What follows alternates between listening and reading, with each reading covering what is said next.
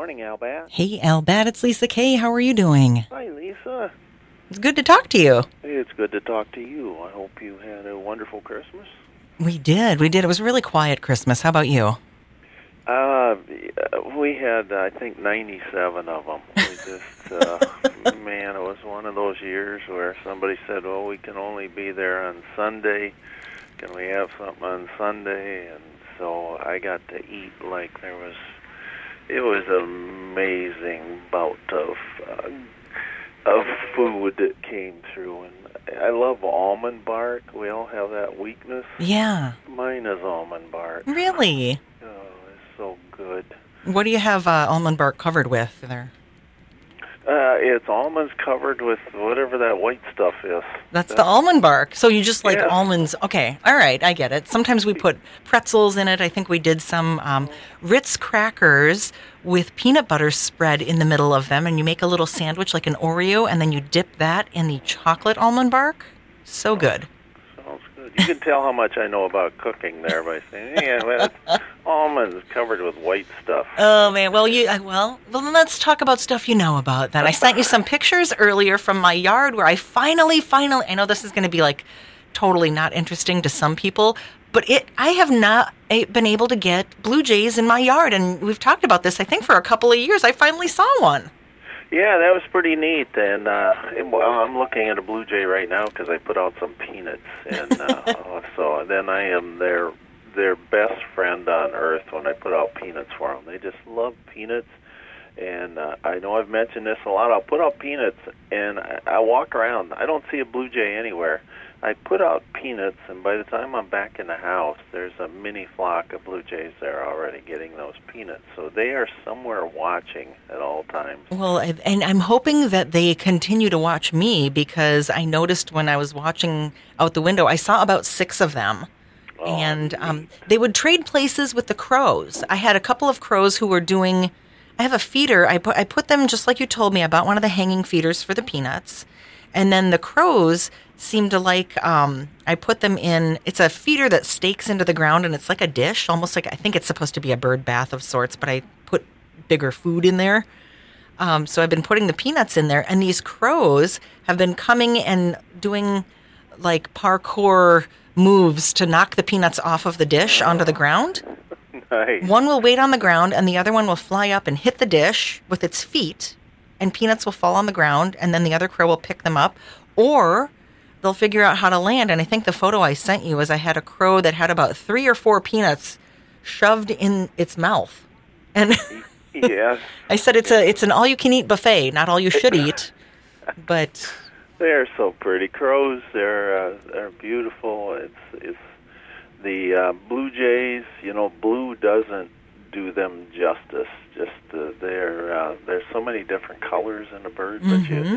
But if you made them more descriptive, the name of the blue jay would be 79 words long, and we wouldn't be able to have room to write it down anywhere. Right. So they are just they're both members of the corvid family, which means that they're the smart but mischievous kids in school, so they're the ones that just need to be up to something at all times in order to keep them, just keep them coming to school, I guess. I noticed that the crows would come, the blue jays would take off, and then the crows would fly away, and all within like a 30-minute time span. The blue jays return, and then when the crows decided it was time to come back, they'd come back, get more peanuts, the blue jays would leave. So they weren't sharing feeders.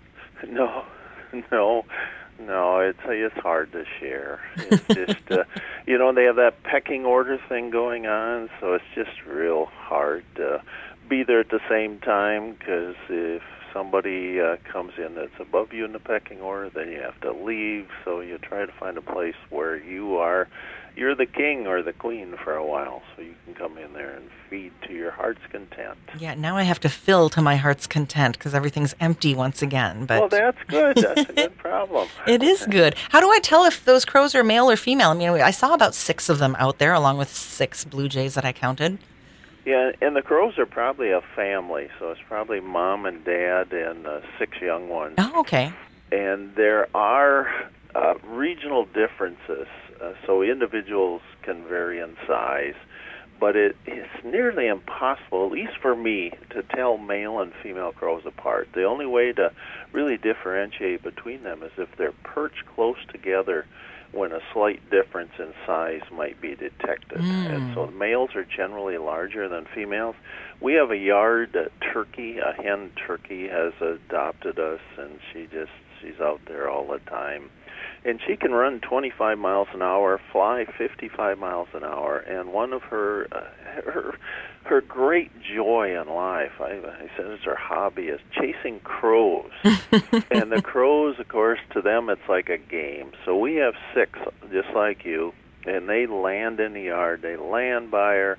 She chases them. They fly up into a tree. She flies up in the tree to chase them around. But one of those crows is much larger than the other 5. So okay. I'm guessing it's his dad, and he looks so much bigger when he's off by himself. But when you get them all together, you can still see he's a bit bigger. But the turkey here, my wife has named it Tula. Oh. And just she loves chasing them. She'll chase squirrels. She'll even chase the starlings. When there gets to be too many of them, she just finally decides that they need to break up. They're congregating where they shouldn't be loitering. So she will go chase them too. So it's neat to see her, and I know I'm giving human characteristics to them, but sometimes we do that. It helps us understand. Yeah, sometimes it's kind of fun to make up a little story, and hopefully it's nice to know that was a family in my yard. How about cardinals, though? I haven't seen any cardinals in a while. I took a photo of a couple of them that were there, and then I haven't seen any since. I have a neighbor who says that he has not seen any cardinals in his yard since this summer. He said, I had all kinds of them this summer, and now I have none. I didn't tell him that I have a bunch here because I probably have some of his, and I'm not going to give them back till summer. By late summer, when nesting is over for the cardinals and the cardinals relax the defense of their territorial boundaries, the birds sing less, and then they form into flocks, and they don't migrate, but they can expand their range while foraging for food. So they might move across the street. They determine where to spend the winter, and the flocks are ever-changing. It's dependent on weather and available resources. But I told him, I said, if you continue to offer food and water, they're likely to make return visits. And again, I didn't tell him that I had them. Mm-hmm. Okay. Well, they're all, maybe your house is, maybe you're feeding better food. I don't know. Who knows? With a lot of things in life, sometimes it's just the luck of the draw. Yeah. Things work out, and we have no real explanation why. It's getting that good hand. And now back to the blue jays, another question that I have about those, because you told me to feed them peanuts, but they also eat the sunflower seeds, right? Oh, they love sunflower seeds. Yeah, they sure do. They'll eat many things. And how can they take so many? Because I know you said the peanuts, they'll take one and take it back somewhere else, but... Yeah, and each time I do a talk, somebody will mention, I said, well, I'm feeding the blue jays, and they come in and they swallow one sunflower seed after another, and people count them. I think one lady told me the 21 kernels of corn or something one swallowed. They have a throat sac, and it's called a gular pouch, Gular.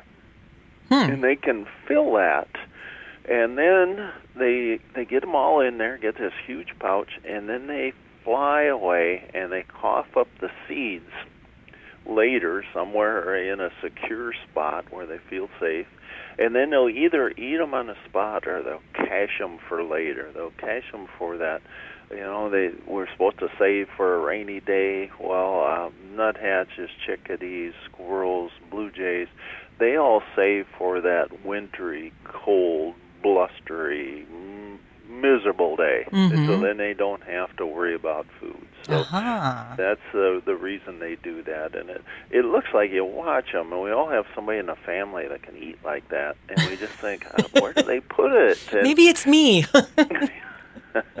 They're just amazing birds, and every bird is. The more I learned about them, the more amazed I am by them. Well, you mentioned chickadees and saving the food, so the chickadees don't migrate at all? They do not, and thank goodness. I love that. I've told everybody I think I know that chickadees are my favorite bird, and I love seeing them. And every day I see a chickadee, I feel blessed.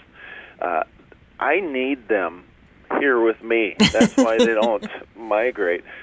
Chickadees think only wimpy birds fly south, and they're non-migratory. They're year-round residents throughout their range.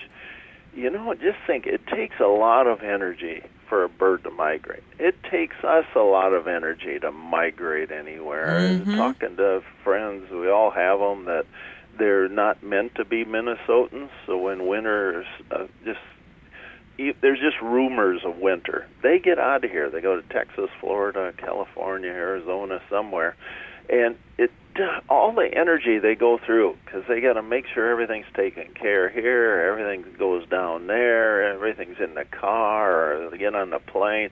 There's a lot of energy. But the chickadees, it takes a lot of energy to migrate, but they need food to stay home.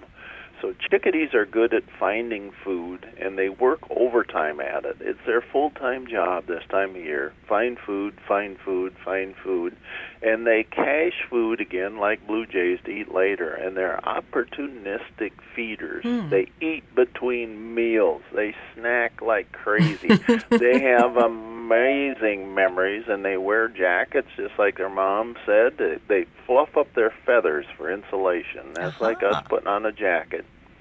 And chickadees are meant to be here, so they figure out how to get what they need. They make do, and they get by. They always have, and I'm so thankful for their company. Well, it's nice to have them around, especially in the wintertime. Even though we're having unseasonably warm temperatures right now, is this affecting birds migrating at all, these warm temperatures, or do they just know when it's time to go, or have you... Yeah, a lot of migration is according to day length. Not all of it, but a lot of it. Weather can certainly impact it some.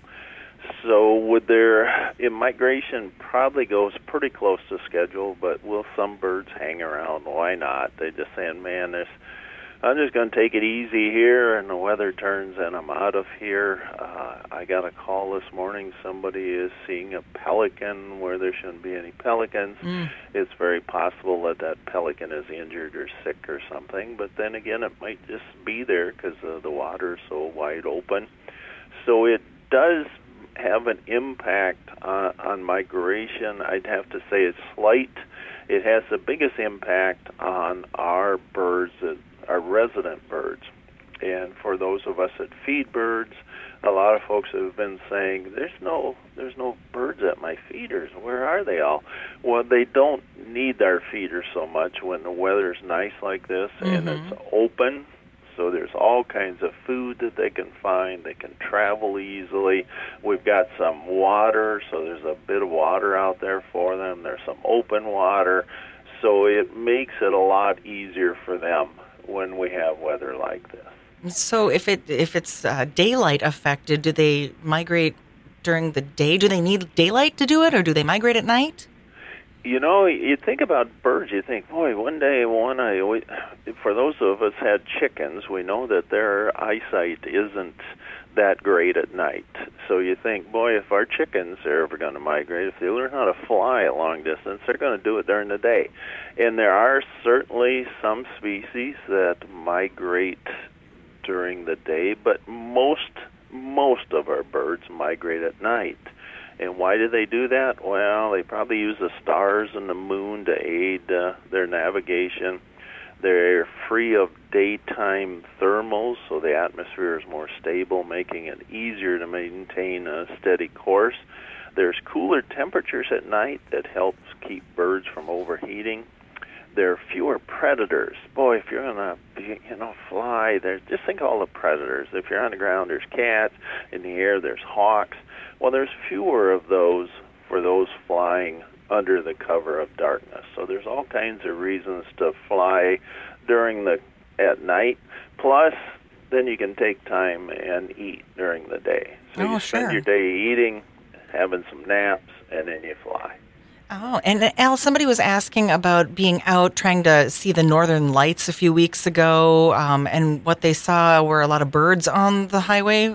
wanting to know what that was all about. Yeah, and I bet they didn't see the northern lights either, so that's the sad part. I know a lot of them. I did see some this year, but it was far north of here. Mm-hmm. Yeah, what were the birds doing there? Well, if you're a bird, you'd say, well, why? I'm not going to sit on the highway. It just doesn't make any sense. But the birds might have been looking for the northern lights, too. Who knows what they were up to? Pavement absorbs heat and holds it. So sometimes birds will land on the roads when the temperature drops. And on a chilly day, I watched a manhole cover in a large city being visited by house sparrows who found warmth there. Other temptations are found on roads. There's food. They need to eat grit to help grind up their food. Of course, that's just until they get their teeth. And potholes, cracks, and rumble strips hold water. When I walk down to the mailbox, just a dew seems to fill those rumble strips. Mm-hmm, mm-hmm. Pheasants stand on roads in wet weather to keep out of waterlogged grass, and many birds feed at roadsides on spilled grain and wind-blown seeds caught in the vegetation along the edge. But those things happen in the light of day. He wasn't out there. He was out there after midnight. Yeah.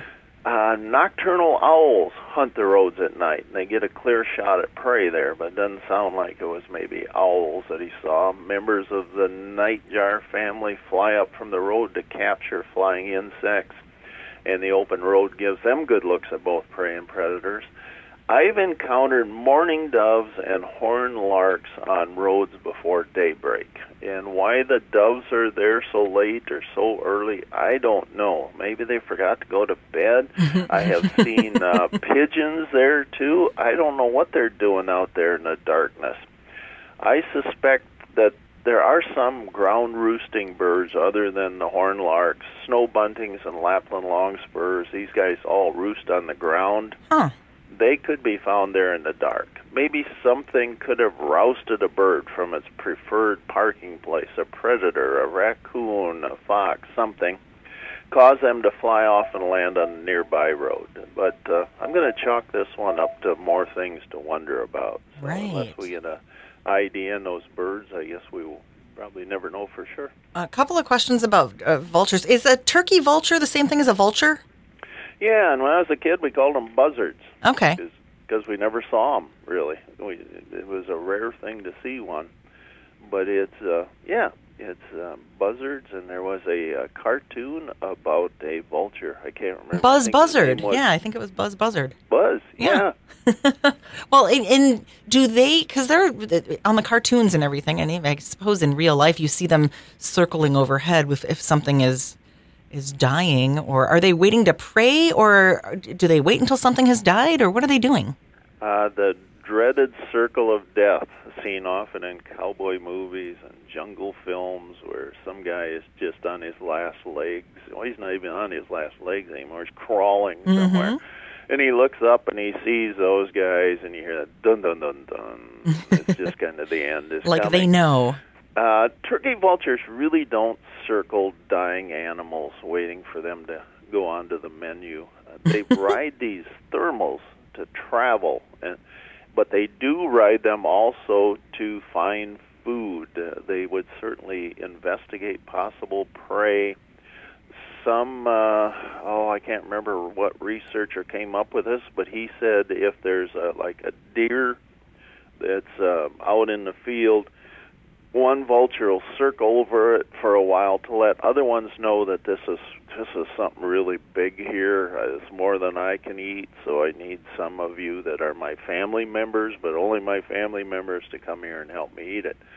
So they maybe do signal, but they're not out there just saying, we're counting the moments till you tip over or get out of the canoe or by the farm or whatever any of those other sayings might be. So not really. Kind of got a bad rap there, I guess. Yep. Yeah. Somebody asked about seeing snowy owls at airports. Is that common? It is. And, most of us don't want to go to the airport. There's just especially, pick up friends and relatives. Oh, I have to go tomorrow or 2 days from now, and I don't want to go either. No, I was always the guy, well, Alan will pick you up. He doesn't mind going to the airport. Everybody minds going to the airport. Why are snowy owls there? Well, think about snowy owls. They're accustomed to the Arctic tundra, so they prefer these open, flat areas, which makes it easier to spot their prey.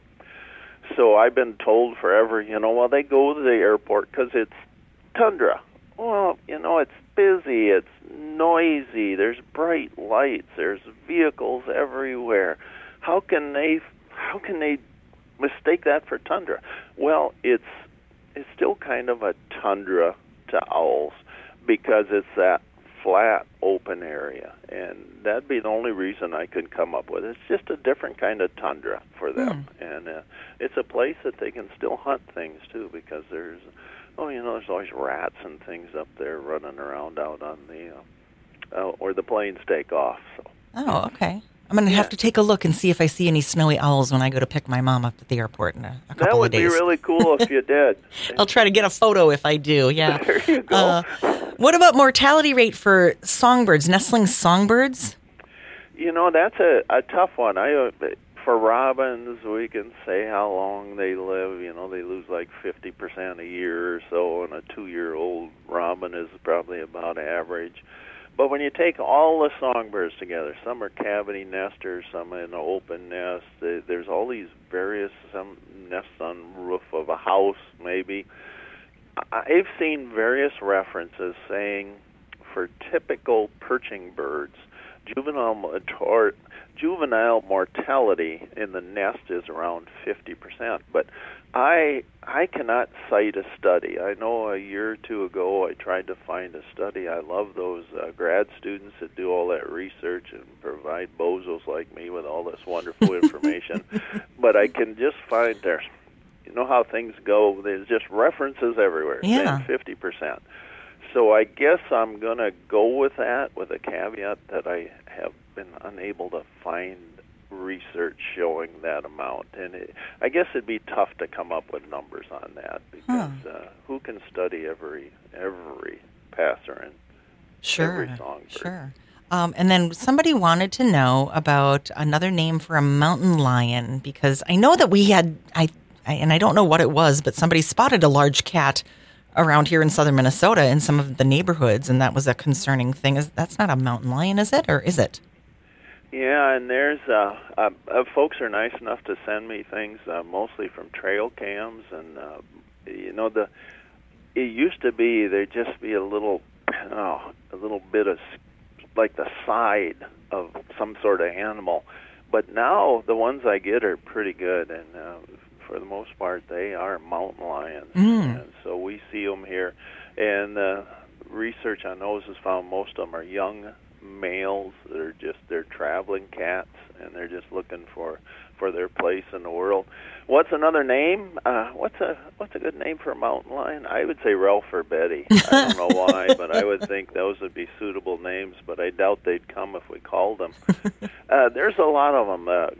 There's cougar, panther, puma, painter, El Leon, catamount. I'm probably missing some, but those are all other handles for the same big cat. For mountain lion, okay. They're beautiful. Do I want to see one in my yard? No. I don't. They're just, we've all fought with our own cats, like taking them to the vet when they don't want to go, and they can do you a great amount of damage. That's why we have to wear like welding gloves and welding goggles to take them to the vet. So, I don't want to. I love seeing cougars. I like seeing them out west in places, and they're beautiful, and I like hearing about them, but I don't want to see one in my yard. Al Batt on Talk of the Town. We have got one more question, and I'm only assuming this question comes in because it's so warm out. We shouldn't even be thinking about mosquitoes right now, but are mosquitoes pollinators?